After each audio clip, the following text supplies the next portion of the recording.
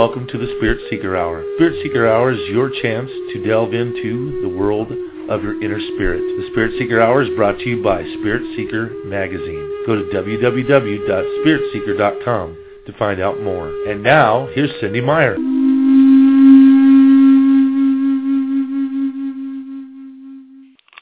Hello, this is Cynde Meyer, and I am the producer, publisher of Spirit Seeker Magazine and this radio show.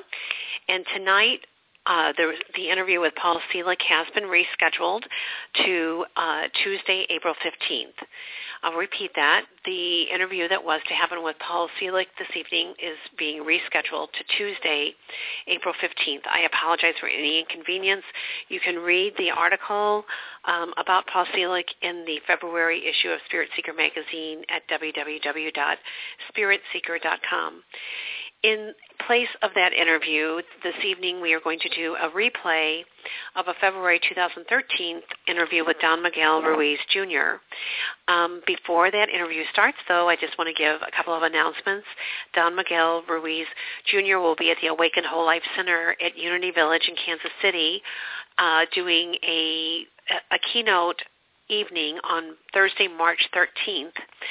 This evening is $15 in advance, and Spirit Seeker has 6 free tickets for this event. So if you are interested in attending the free event, well, it's not free, but it'll be free to 6 people who win, please send me an email to info@spiritseeker.com, and we will enter you into the drawing. He is also at Unity Village for a retreat that weekend on Friday night, Saturday, and Sunday. So there is a train going from St. Louis to Unity Village, and Awaken Whole Life Center will send someone to pick you up if you choose to, if you're listening to this and you're from St. Louis. Okay, so I apologize for this change, but I will be back on the air next Tuesday with Beatrix Quintana, and then the rest of the shows will be in Spirit Seeker's March issue. So please send us your email to be added to our email list. We'll let you know about the weekly radio shows and when the magazine is online and other wonderful Midwest and nationwide Mind, Body, Spirit events. We thank you for listening. We thank you for sharing the recordings with friends and family. We know you're listening. We get the stats, but spread the word. The more people that have access to these free interviews, the more people find their way to this wonderful information. Once again, info@spiritseeker.com, and the 6 free tickets are for Thursday, March 13th at Unity Village, the Awaken Whole Life Center. Thank you so much, and have a wonderful enjoyment of this interview. And once again, Paul Selig will be back on the air with me on Tuesday, April 15th. Thank you so much. Hello, and welcome. And it is my divine pleasure to bring you this show each and every week, interviewing some of the top authors, people on the cutting-edge lines of doing work for the mind, body, and spirit, and making the world a better place. We interview musicians, artists, authors, and just, really, it's a diverse, eclectic mixture of people, and there are over 200 shows archived for your listening pleasure. Day, night, anytime you can listen to them. So this issue of Spirit Seeker is online, and it's our February issue. We are just sending our March issue to the printer in the morning. There are some excellent articles on improving your love life with feng shui, heart health recipes, rewiring your brain for love, 10 natural immune boosters, on, and then there's information about the weekly radio show. So commercials are out of the way. Here we go. We're going to have fun tonight. It's just fun. I've interviewed Don Miguel Ruiz Jr. before with his father, and I have experienced their teachings many times and read their books and, the 4 agreements and then the 5th agreement. And tonight we are going to be hearing about Don Miguel Jr.'s new book, The 5 Levels of Attachment, Toltec Wisdom for the Modern World. So hello and welcome to the call. Thank you, Cynde. How are you? You know what? I am really well.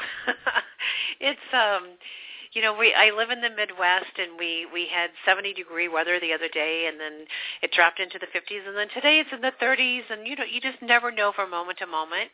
But the winds are here, and I know I love the winds because, when I feel the wind, I just feel movement. So, yeah. Well, that's the thing about the weather. It allows us to feel alive. The constant reminder that everything is changing and that everything evolves, and it's beautiful. Sometimes we can get so busy with all our responsibilities that sometimes we completely forget to be alive.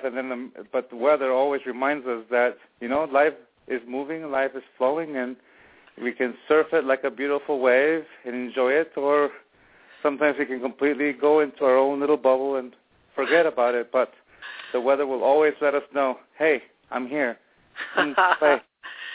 I agree. And in the Midwest, we say if you don't like the weather, just stay 24 hours and it'll change. That's fun right there. Oh, my goodness. Okay, so you have been on, you landed into a very interesting family with the lineage of your grandmother and your father, of course. Yeah. But, you were age 14.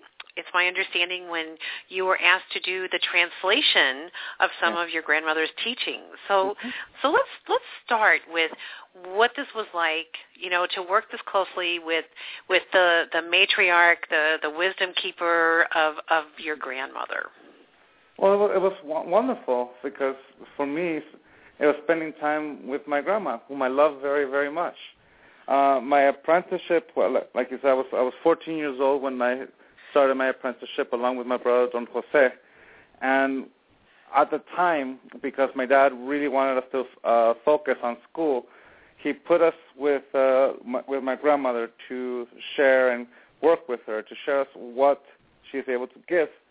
And at the time, my grandmother was living in San Diego, and she had her own little temple where she did a lot of healings and consultations and did her Sunday sermons and such. So she didn't speak any English. She only spoke Spanish. So part of my responsibilities was to translate for her, basically getting to know and learn from her directly. And at first, when she started working with me, I would translate, and she would go slow. She would say a phrase, I say it, and it was slow at first. But when you talk with someone who talks about inspiration and spirit, eventually she hit a moment where she started to pick up the pace. She started going fast, and all of a sudden I had to really catch up. Sometimes trying to create words that make sound, but I always began to fall behind because I was always looking for the right word. I was always looking for that right meaning. And in doing so, she left me behind. And she did that for several years until one day she stopped me and says, because she always gave me a smile when she did that, she asked me, do you know why you always stumble? And I just said what I just told you. You're going too fast. You have a bit more compassion of me. And she said, are you using knowledge or is knowledge using you? And I was looking at her somewhat perplexed. She went on to say, what you're doing is that instead of listening to me, you're listening to your own voice, to your own thoughts, processing what I'm saying to you.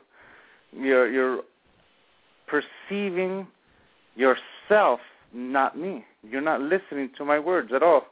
Imagine doing that with life. Always living life, but processing everything you perceive, processing everything you experience. But instead of actually paying attention to life, you're paying attention to your mind. And with that, she began to teach me how to meditate. She says, imagine that instead of your voice that you're listening to, you're used to listening to my voice, to me speaking. Yes, it may be in Spanish, but if you listen to it and be the first word, when you open your mouth to say something in English, it'll be faster because you're actually listening. And as I began to practice, eventually I was able to translate for her word per word, up into the same speed. Even when she totally got into her inspiration, I totally was able to keep up with her. Now, for that, I had to close my eyes and focus completely. I couldn't let any other thought interfere because if a thought came in, I would lose her again. So I totally just engaged there in that way. And for me, this is the way I learned how to meditate, to clear my mind. And in a space where I had no choice but to clear my mind, because here we are in front of people, here we are in a moment, and all these people are wanting to hear what she has to say, and I'm the voice they're listening to. So in that aspect, I got even to the point where I was even capturing her mannerisms. I was capturing her little expressions. And with that, she taught me what she did, which was, some would call it channeling, but I simply call it living, because I was listening to her words and allowing life and knowledge began to be my ally, because I began to use knowledge not as the word of translation, but as the tools that I use to express what I'm perceiving. So in the question and the main basis of my book, The 5 Levels of Attachment, each level represents an answer to that question: do I control knowledge, or does knowledge control me? It's in that essence, the ability to recognize when my knowledge completely blinds me from seeing life. You could say that level 5 in fanaticism, where knowledge, I'm so attached to knowledge that knowledge controls me because it gives me all the rules by which life is supposed to be, especially me. With level 4, internalization, I've used my knowledge to give me the rules of my own acceptance, but I'm beginning to open my awareness. At level 3, identity, I identify myself with what I know, but knowledge becomes a clear reflection of life. At level 2, preference, I know that knowledge is something separate from me, and at the very root of it, there is my yes, but I use knowledge as the instrument for transformation. And at level 1, the authentic self, which is simply the name of me, is life. I am alive regardless of my knowledge. So in essence, this whole book, my whole practice comes from that moment in my grandmother's transition. And you can say that it started with love and sharing my grandmother's love. And then as the years progressed, I began to understand her lessons. So to me, it was a magical moment, mostly because it was my childhood, but also because I got to spend time with a woman that's so strong that I love very, very much. And that to me was magic. You know, I had the good fortune of my grandmother being a healer, mm-hmm. and she did not talk about it much, but she had the gift, and people came from like all over, and she was very quiet about this. In her latter years, she joined a more strict religious type of church that said that was the work of the devil. So then she would not like do her work openly, but she still would talk to me about it. And I used to visit with her. And so as you're talking about your grandmother, it's just the knowledge that comes from the wisdom of seeing into people's lives and helping, to be of help and service at that level. And I know, with your father, what a gift that he saw that you and your brother would benefit greatly from being in this wise, woman's presence, your grandmother. And, my daughter's living in Italy right now, but she lived in Spain for the last 9 months before that. And she's constantly translating back and forth. She was in law school for a year, and it was an international law program, and wound up in Spain in law school and realized she didn't want to be a lawyer. And I was like, well, I support you in not doing that if that's I support you in whatever your intention is. But so then that has she took a year off, and she's now living in Europe with speaking Spanish and speaking Italian like every day, and then hoping to go back to Spain and teach English. And you just these twists and turns of your life that Who would have ever predicted as this little girl that she would be trilingual and translating? So I understood what you were saying, because she met this boyfriend from Spain, and she said, Mom, it's totally different. I just met his whole family, and, it's different. They talk so quickly, and, she said, sometimes I just close my eyes, like you were describing, to focus, to, like, totally get it all. Yeah. And that's exactly the essence of all of this, is that communication we have with the people we love. Right. That bond that we have, like my father always said, in a relationship, 50% is that physical, emotional bond that exists between us individuals. And the other 50% is the connection we have mind to mind, which is what we call the dream of the planet. The smallest element is two people talking to one another. In that interaction, the lines of communication is the bridge that allows us to know one another, in mind to mind at least.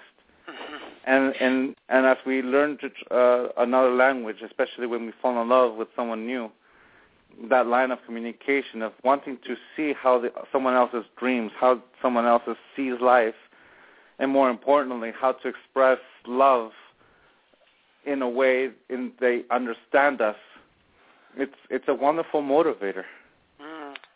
I just have the utmost respect for, for the way you explained, that you're, and when you were talking, I thought, I bet this was the whole catalyst, with the knowledge question from your grandmother. I thought that's the catalyst for this new book of yours. I thought, it's just perfect. So let's talk just a moment. One of the teachings or tenets of your book is becoming aware of how you confuse what you know for who you are. Mm-hmm. So let's just talk about this, because so many people, you talk about, this book is for the new generation of spirit seekers, and I thought that's the name of my magazine, and I thought, it is a new generation. So let's talk about that just a little bit, about what changes you've seen and what's coming up with these new young folks. Well, in the story that you just shared, and and it's similar to the story that my family went. When you're telling the story of your grandma, who wasn't able to share, it's the same story that exists in our family. As we speak about new generations, in our tradition, this is an oral tradition, which basically means it goes from generation to generation, and it's been mostly taught by stories. And, of course, unlike in India, where you can actually see how far your family goes, because you might own the same restaurant for thousands of years, or hundreds of years, sorry. With us, there's a line of shift, because when the Spanish came in, the Toltecs and the Spanish shifted so much. And I'm mestizo. I'm the product of both of them. So with that in mind, when the Spanish came, they came with the Holy Inquisition, with Catholicism. Catholicism allowed himself to bridge and join both traditions. When my grandmother's grandfather, Don Ezequiel, you say Don Ezequiel is the oldest name we have in the tradition that's oral that we remember. You can say that's the one flaw to the oral tradition, that the people who teach us before goes basically on memory. So for us, the memory is Don Ezequiel Macías. He lived to be 116 years old and lived in Mexico, rural Mexico, throughout the 1800s. He was already a senior when my grandmother was born. He was the man, the Nahual, who says that we come from the Toltec lineage of Eagle Knights, and he's the one who shared the story to his son, Don Leonardo.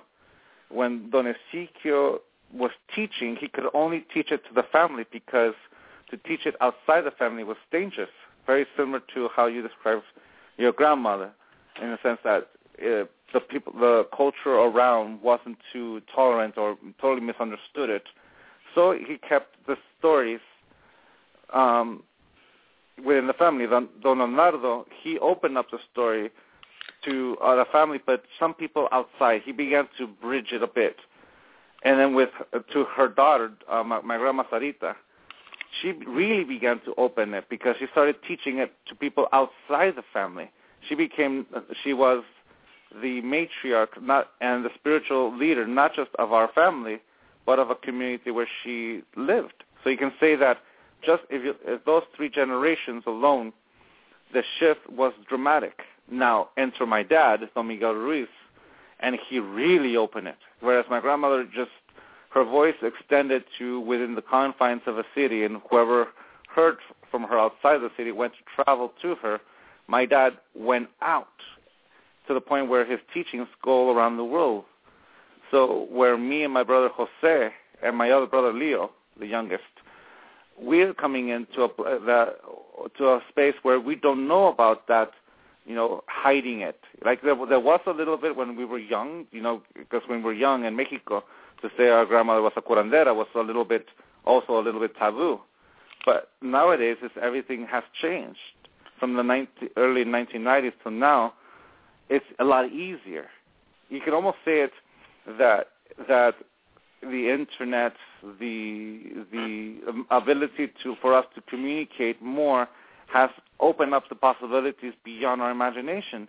Right now, you and I are sitting across the country in the Midwest and in the Pacific Coast, and someone can be hearing us in India, in Europe, in South America, and that's what's beautiful about it. A conversation that happens between 2 individuals goes all over the world, and that is the difference of our generation that is used to this. This is what we know, and we are exposed to information in so many ways that is beautiful. It's sometimes scary, sometimes it's daunting, and in a time where ignorance theoretically should no longer exist because information has been so readily available to us, sometimes in our attachment we gravitate and we close off because we really want to reinforce what we know, and we don't want to lose what we have. And sometimes what we have may be a distortion, maybe an assumption, and in that attachment, we begin to distort knowledge. We begin to distort our perception, especially our perception of ourselves. So what's happening now is that you can say that every generation is handling the opening of information in a different way. And that's what's so beautiful about it. So yes, even for you, like for example, if your grandmother had that process of not being able to share, well, here you are, you have your show, and you're sharing with everyone what you know. And that's beautiful. Yeah. It's the most beautiful gift that we have to be born in this time of age. Is it scary? Well, it's always been scary.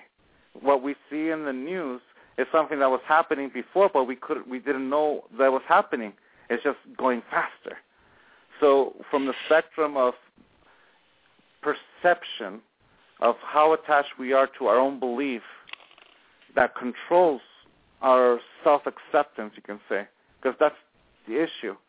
When we're so attached to what we believe dictates and controls how we accept ourselves.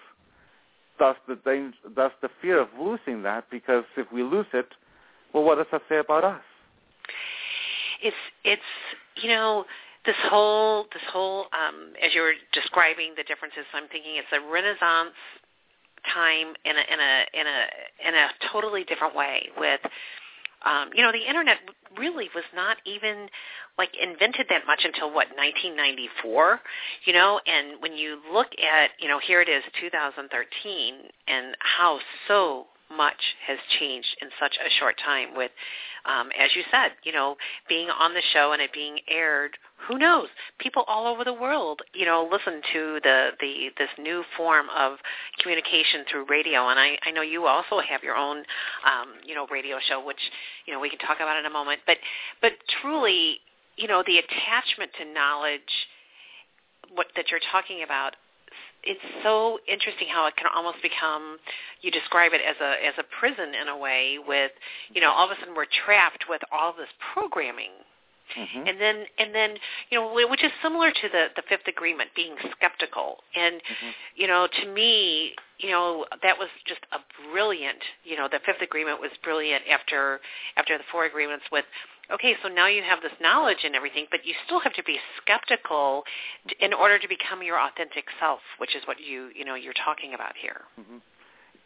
That's the thing. It's like my brother's work with the Fifth Agreement is beautiful because exactly that.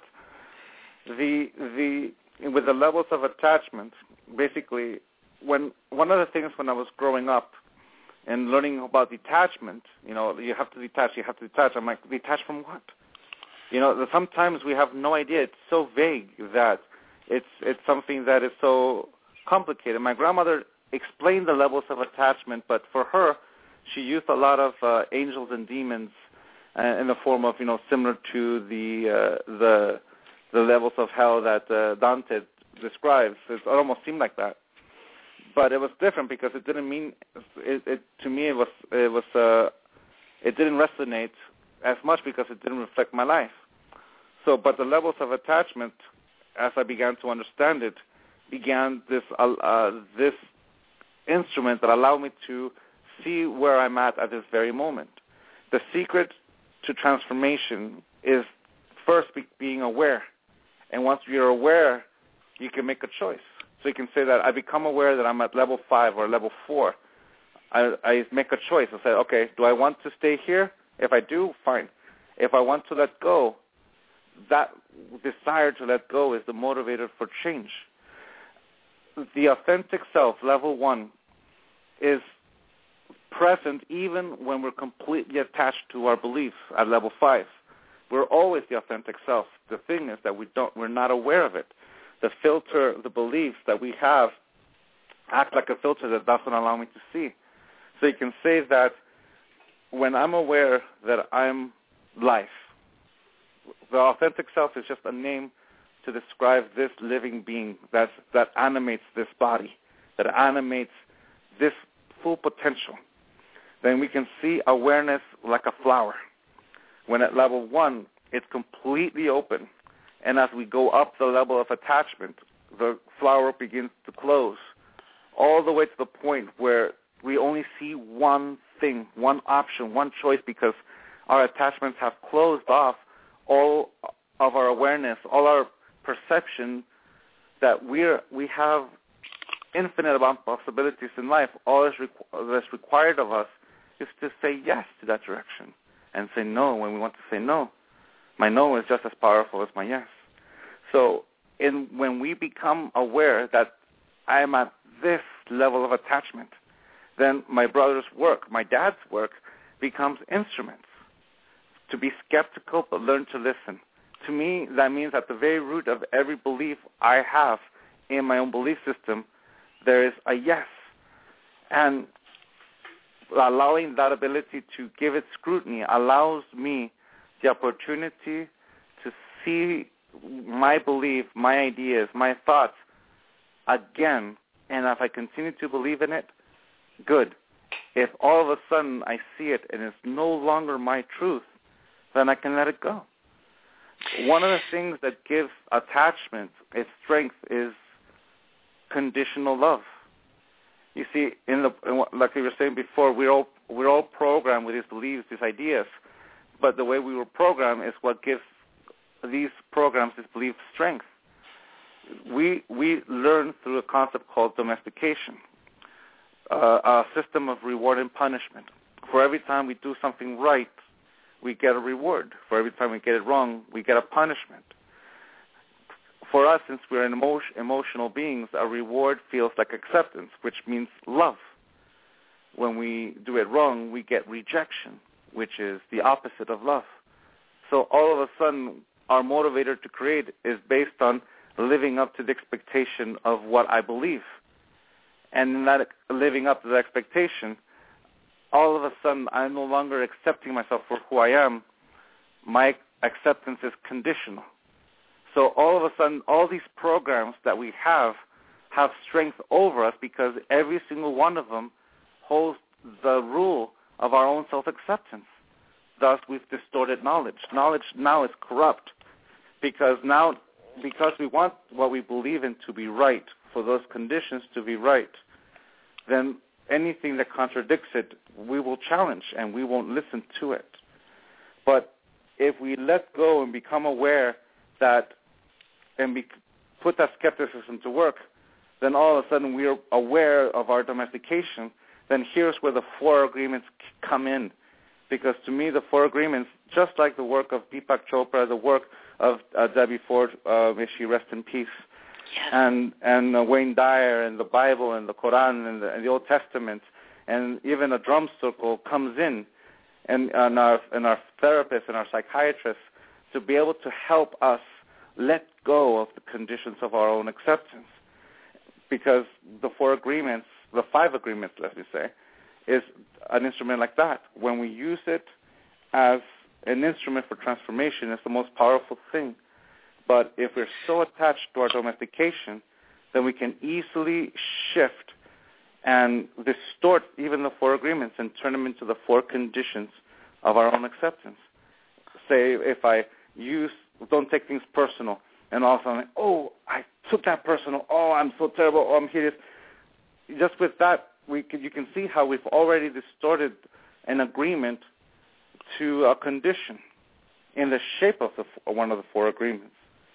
But when we become aware that we're attached to that mechanism, to that concept, then at the root of it, an agreement is something we say yes to, which gives it life, which gives it strength. So applying the 4 agreements from that point of view is that it's not the rules of my life. The 4 agreements are not the rules of my own self-acceptance, but is the instruments that allow me to remember my own authenticity, which is I am life. And all of a sudden, everything shifts, and we go into level 3. So for me, the lessons that my brother talks about in the 5th agreement, my dad with the 4 agreements, just as every teacher out there, is exactly this line. The shift between conditional love and shifting it to unconditional love. The acceptance of me for who I am at this very moment, flaws and all, because I am alive. To me, that's the essence of our work. That ability to live life in complete communion with life. That's a beautiful word, communion. When you think about it, it's community, communing, being in relationship with others. And that's a beautiful way to describe, what we're all wanting to achieve, this unconditional acceptance of self and love and compassion. Mm-hmm. And, that's the thing. When I first started this apprenticeship, I really thought at first it was like going to be this tour of metaphysical concepts and journey and all these cool, trippy things. And at the end of it, it really comes down to relationships. It's all about relationships. And starting with myself, because I can't give what I don't have. If I have conditional love to give, if I have conditional love for myself, then I have conditional love to give. But if I have unconditional love, then I have unconditional love to give. It always starts with me, because I am this living being that lives in this body, and I bring this body to life. And the way I relate with myself, the way in my own personal dream how it functions, it's what I'm able to give to everyone else. Sometimes I've read some of the critiques of my dad, thinking that it's very egocentric about loving yourself and accepting yourself and all these kind of things. It's all about you. But from the point of view of the judge, of course, yes, that we tend to think of someone that loves themselves as someone egocentric. But it's a different point of view, because from that point of view, it's all about conditional love and living up to that expectation and trying to impose that image onto everyone. But what I've come to learn, that what this is that the beginning of every relationship that I have in life, I am the constant. I was born alone, and I will die alone, because no one else will live in this body, just me, which means that every person that comes in my life will say hello, and they'll say goodbye. So instead of seeing it from that point of view, I see it that since I am the constant and I'm always with me from the moment I'm born to the moment I die, that means I am the love of my life. I am the one person I'm always going to be. If I don't like myself, then that relationship throughout my life is going to be very much a nightmare. But if I love myself, then my relationship with myself is going to be beautiful.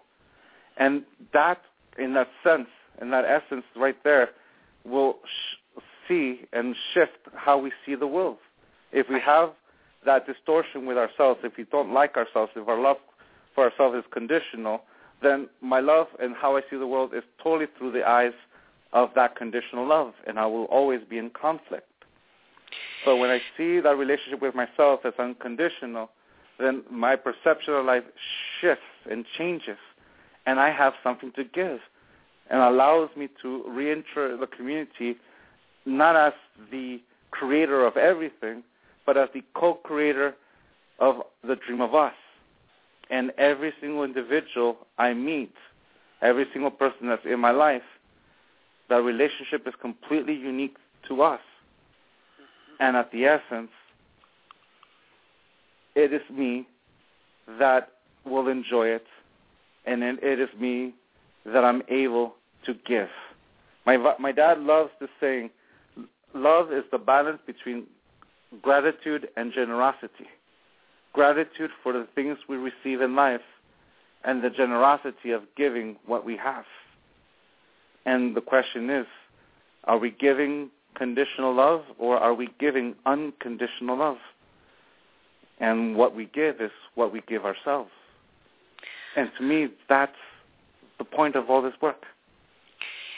You know, there's this saying that I recently ran across from Lao Tzu. But before I say that, I just, you know, when I think about the word commune or community, and you think of compassion, you know, that same root, you know, word, the come, being together and united. And, you know, when we're in the flow and we're loving ourselves, that radiates out. You know, it just affects everyone. You know, when we're happy and joyful, you know, the cells in our body just sing, and everyone that comes in, you know, within our radius, shall we say, is affected by that. Yeah. And, you know, this saying from Lao Tzu, which, you know, I just love his teachings. He says, if you are depressed, you are living in the past. Mm-hmm. If you are anxious, you are living in the future. Mm-hmm. If you are at peace, you are living in the present. Mm-hmm. Which is what the authentic self, it just feels, you know, and not being like with the 5 levels of attachment. Like, if you're living in this moment, you are constantly present.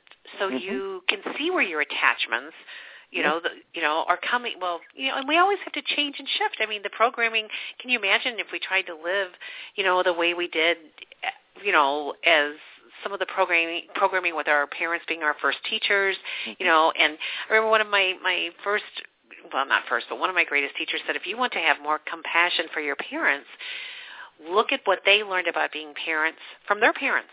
Yeah. The programming that goes on so intergenerationally forever until someone says, wait a minute, that's not true. Mm-hmm. That's true. You're right. So this wisdom that you are bringing with this book, and talking about, you know, what tips do you have, you know, for someone who is just saying, okay, my life is not where I want it. I'm stressed. I'm in worry. You know, I'm not. You know, where would you suggest that they start with getting to know their authentic self? Where do they start scratching the surface with this? Well, like I was saying before, we're always the authentic self. It's just a matter that we are not aware of it. At least we're not seeing it. Whatever we're putting our attention is not allowing us to see that we are the authentic self. There's a student came up to my dad, and there's something that happens since I was 14 years old. Something that tends to repeat itself over and over. Someone going up to my dad and saying, Don Miguel, help me find the real me. My authentic self. And my father says, you're right in front of me. No, that's not what I mean. I mean, can you help me find the real me? For the longest time, I realized that my dad gave him the answer. You're right in front of me. And when a student says, no, that's not what I mean the authentic self, when we have that, sometimes we have this image of what the authentic self is, and we have to give it a definition. The authentic self is an empty definition who's subject completely to our own agreement. This is life. Life is completely can go in any direction in life. So the way we see ourselves and how we see ourselves is at this very moment, breathe. Breathe right now and see how wonderful it is to be alive. At that very moment, you will see and feel the authentic self, which is life. In life, when we engage ourselves and allow ourselves to experience life through our senses, through this living body, all of a sudden, remembering that we're alive is the beginning part. Like a drug addict or an alcoholic that all of a sudden has a moment of awareness, that moment of clarity, where all of a sudden I realize, what have I done? And not necessarily what I've done. I'm like, wow, I see my truth. This is my truth. This is where I'm at. This is my creation. And when I see my creation, I've seen that I've said yes to all these things. Then at the moment I have a choice. I can continue to do it, or I can change my mind. And that's exactly where we're at. That moment that you're asking about, how do we start to find the authentic self, is that moment where we realize that we're alive. Because we're the authentic self, even when we're completely attached. At level 5, we are the authentic self. I used to think that it would be like the great teachers, Sai Baba, Christ, and people like that. And then I realized that every person I meet is the authentic self, because everyone's alive. Everyone is manifesting the life they want, sometimes with awareness and sometimes without. And that's the point where we begin to shift how we see life. My yes is that powerful that I'm able to manifest it. And my no is just as powerful as my yes, because with my no, I can stop action. I can stop something from manifesting. Combine my yes and my no as the chisels by which I create the masterpiece of my own life, and that I am in control of that. Then at that very moment, we can see what the true power we have, choice. And what gives it that power is that I am a living being. Just like I'm able to move my arm, just like I'm able to pull in air into my diaphragm and slowly let it out as the vocal cords and the muscles in my mouth shape that wind to sound like words. Intent lays with me, and I'm the master. This is the authentic self. I am alive. And yeah. You know, I had this privilege of having a press pass for one of Louise Hay's conferences in 2005, and it was in a very, odd place. At the time, I thought, what is she doing having this in Las Vegas? And it was in one of the hotels with casinos everywhere, and it was actually when she kicked off her radio show. So it was 2005, and at that particular seminar, Christine Northrup turned 50, Denise Lynn turned 50, Carolyn Mace had just turned 50, and I was like this sponge wanting, I had a press pass, so, really I was supposed to just go to a seminar like for each session, but I thought, you know what, no one's going to know because I have this press pass. So I was in and out, with all these seminars, and then I landed in Debbie Ford's class. Mm-hmm. And I had heard of her, she had written The Dark Side of the Light Chasers, and she had started her shadow work. And yesterday, right as we were finishing the March issue, I received, the notice that she had made her transition. Yeah. And I'll tell you, when I had fully intended on being in her class, maybe a half hour, and then on to the next speaker so that I could cover as many people. And I was stopped in my tracks when I entered her class, when she started, doing the shadow process and people talking about these parts of themselves that they never admitted to anyone, and her bringing it up to the light. So I just want to honor her and, just for the work that she did, 9 bestsellers, constantly, encouraging with compassion, but also directness when people were like, not being authentic, shall we say. And just the work that she did. And if you would like to add anything, I would be very grateful. Well, Debbie Ford was a beautiful, beautiful light. And her light still shines, maybe not in the physical form, but the work that she left behind will continue to touch many people's hearts. To me, that work of the shadow and the dark side of the spirit chasers illustrates something that I've witnessed so much throughout my life and watching my dad teaching students and throughout. Sometimes when we work so hard towards our goal of achieving enlightenment or love or whatever it is that we reach, sometimes we tend to push out and deny our full. Like we tend to suppress that other side. The thing is that the other side is simply agreements that we have, and we tend to try to deny ourselves that. And what Debbie taught us is that true compassion and unconditional love is an encapsulating thing. It embraces the light as much as it embraces the dark. This is the yin and yang. The yin and yang, the white and the black with little holes in the side, really represent one full circle, one. I am one. I am the light and I am the dark, because as the potential that I have in life, I can go in 360 degrees, and my choice can lead me to either side. From that point of view, good and bad is completely subjugated to our own agreements, to our beliefs. So it's always a point of view. What Debbie Ford taught us is that in embracing who we are completely, we live life authentically, because at every single moment we're accepting our whole. And she put it in a way that was so beautiful.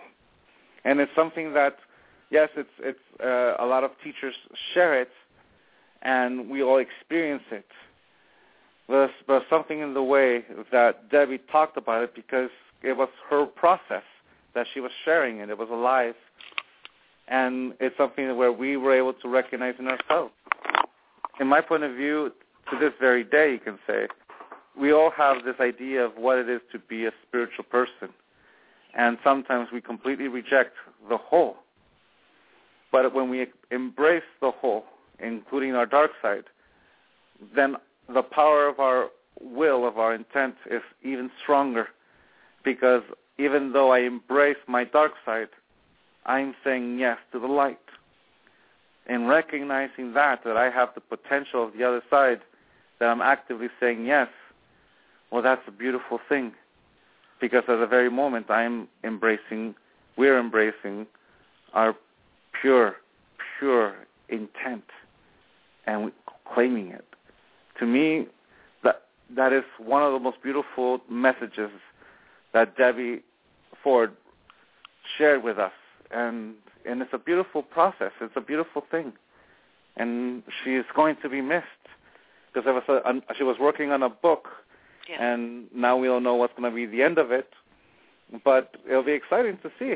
Hopefully Ariel might be able to continue with the work and see where she can continue with it. But we'll see. We'll see how it goes.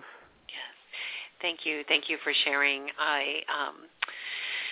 We are all touched by her wisdom, and she is still with us, Yep. And I think that, your new book is very much, with constantly, not constantly, but being present and making new agreements that are in line with our authentic self is so powerful, with letting go of the fear, letting go of, what will people think if all of a sudden, the book Eat, Pray, Love. I know it's kind of funny, but here's this woman who eats her way through Italy, prays her way through, temples, and then learns how to love, And that book changed a lot of people. This simple book that just said, okay, I'm not happy. I need to figure out why I'm not happy, and I need to go, I'm going to do it through this journey of experiencing the self. And, letting go of all the opinions of others and judgments, it takes courage. Yeah. Well, you shared with us a beautiful story with your daughter, and how she let go of being a lawyer. It reminds me of my dad's story when he let go of being a doctor. Oh, I forgot that part. Yeah, it's both of them did that jump. Imagine my mom and my grandma when my dad let go, because I was 8 years old when that happened, when that shift happened in his life.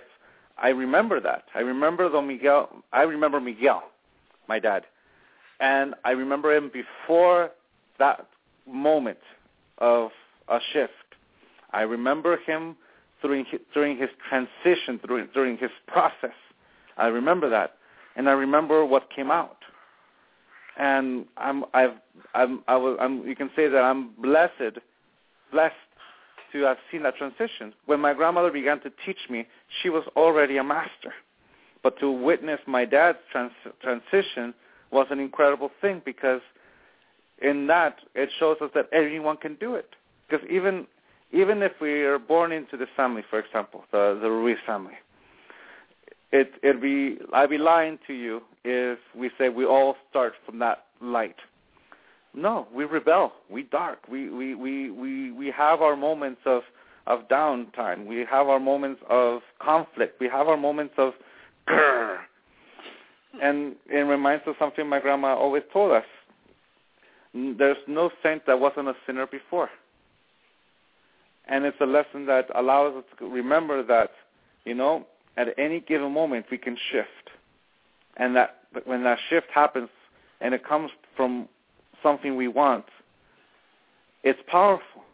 You can say that how to live authentically, to me, it's very simple. The difference between I have to and I want to. Choice. If I have to, you can already hear the voice of my domestication already ruling into me.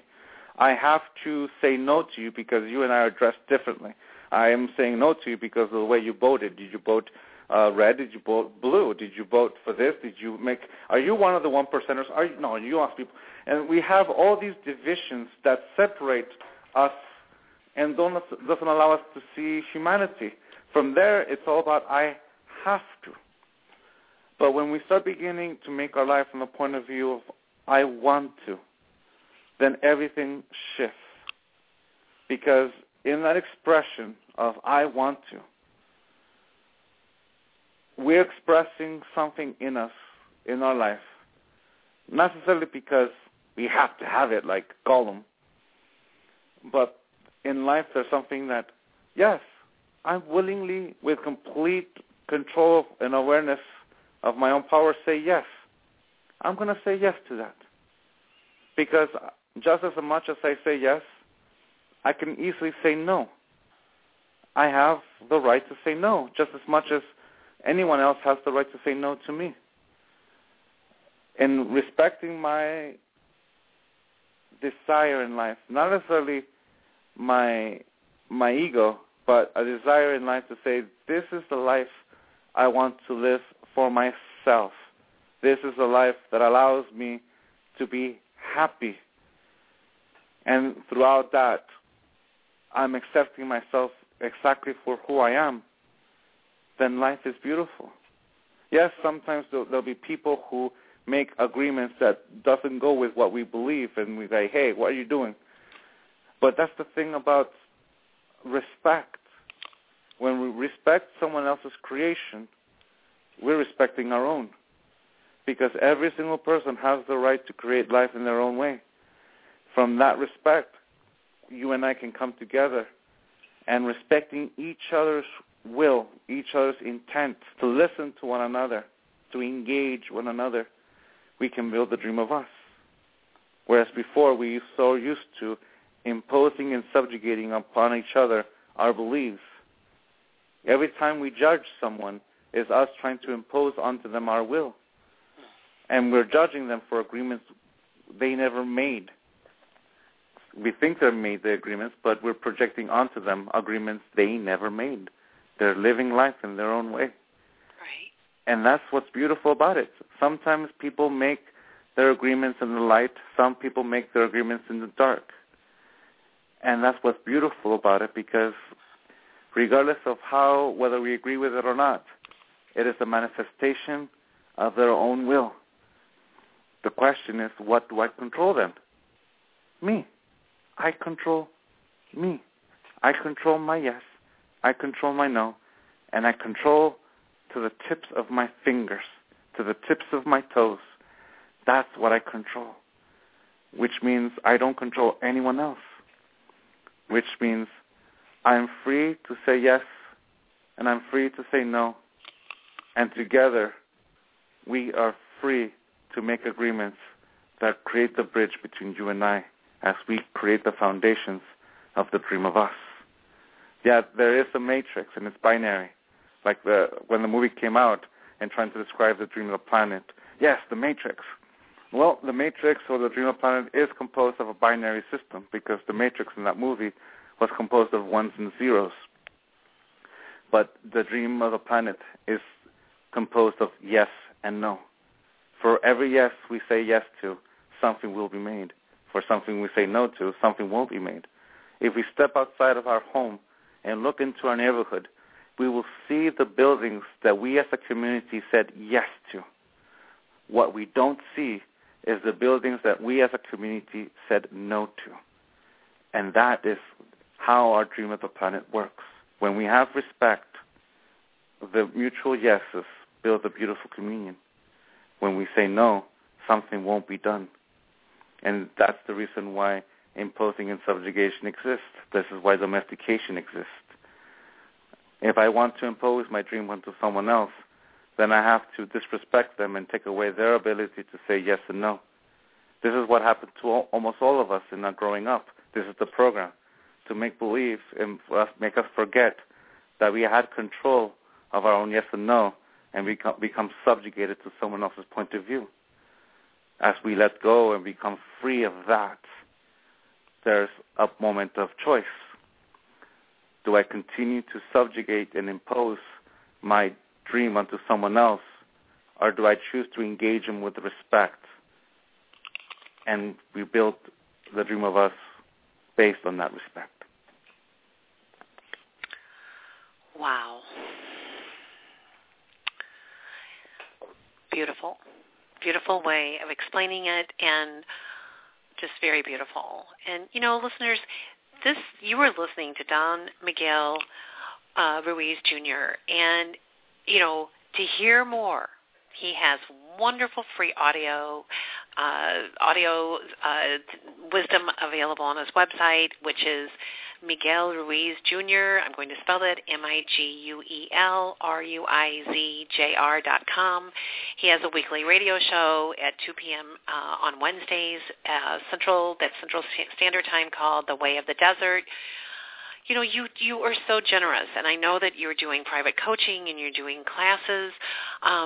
Would you like to share just a little bit about that part of your work? And I know the 5 Levels of Attachment is just coming out March 1st. It's due for release. And so what about your other work? What would you like to share with the listeners? Well, I haven't done private coaching, because what I've done is we shifted it. I do somewhat semi-private. What it is that I have something called the Academy of Awareness. Every Monday I get together and we do online classes. And my dad sometimes participates, Heather Ash, Amara participates, and I do. And every Monday a group from the class get together, and I'm there and I'm answering questions. And we continue this. It's like continuing the oral tradition.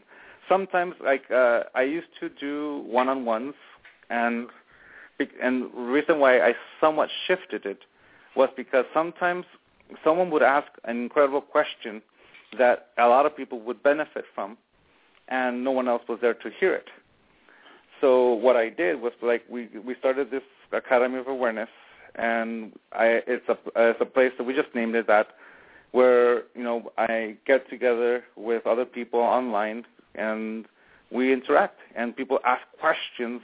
And and at that point, that's what it feels like. It becomes private, one-on-one, because someone is asking a question, and there's other people listening to that question, and me answering, and that interaction is what gives that class a life. So for me, right now, that's like those are the things I'm doing. The Academy of Awareness, the Miguel Ruiz Academy of Awareness. You can find a link to it in both my dad and myself website. I'm doing the Way of the Desert, which is like a radio blog, because it's me just there processing out loud. The reason why I call it the Way of the Desert is for us in our tradition, the desert is the place we go to process life. So I go in there and I process what I'm processing. Sometimes it's very smooth and clean. Sometimes it's rough and uncut, because I'm on live. I'm processing something that I'm working through. Sometimes really personal, sometimes not so personal, and I share it. And that's what the Way of the Desert is. And now I'm with my book. I shared my teachings for the last 4 or 5 years and what I've learned. And now I'm touring with my dad. I'm presenting events, like I'm going to be in San Diego this weekend and in Irvine, and then the following week we'll be in Los Angeles. Then I'm going to be up in Sacramento, then Seattle, and I'm touring. I'm promoting the book. It's a busy time, but the Academy of Awareness is the one thing where I'm always on. Well, in closing, I just, cannot thank you enough for taking the time. I know you're a husband, you're a father, you're a son, you're very busy, and but I want to close with your saying on your website, success is the natural consequence of doing something I love to do. Yes. I love that. Yeah. It's what's beautiful. All of us, like, if you can imagine a musician who loves play because he or she loves to play, then success is something natural, because even when we're tuning the guitar or practicing, it's still something we love to do. And it's something like that allows us to be alive. And I believe you and I are experiencing this. What you and I do is fun and enjoyable, and because we love doing it, well, look at where we're at. It's a wonderful very state. Blessed. We're both very blessed. And, I just want to thank the readers of Spirit Seeker magazine for over 15 years for making this show possible, for all of the different people who have come together, with the wisdom and the teachings. And, the book, 5 Levels of Attachment, Toltec Wisdom for the Modern World, I just thank you for creating this. I thank your grandmother for initiating you. I thank your father for initiating you. But I thank you most of all for finding your own way and bringing this wisdom to us. Thank you so much, Cynde. Thank you so much for allowing me to play with you for the last hour. And it's so much fun. Hopefully one day I'll be able to do it again. And it's fun. Yes, absolutely. So from my heart to your heart, in gratitude, thank you so much. And everyone, have a wonderful evening. And remember, this show is archived immediately afterwards. Share the link. It's on Facebook. It's all over. And just please let people know so that they, too, can share this knowledge that was offered this evening. So thank you so much. Okay. Thank you, Cynde. All right. Good night. Okay. Good night, everyone. Love you. Bye.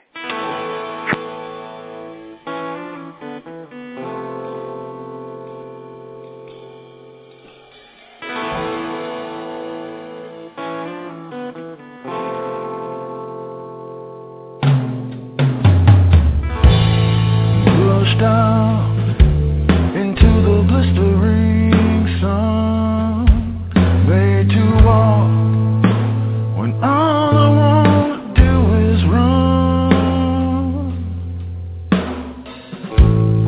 Where is this coming from?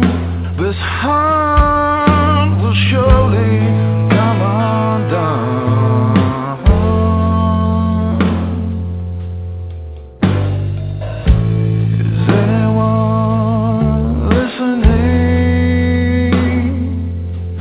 I mean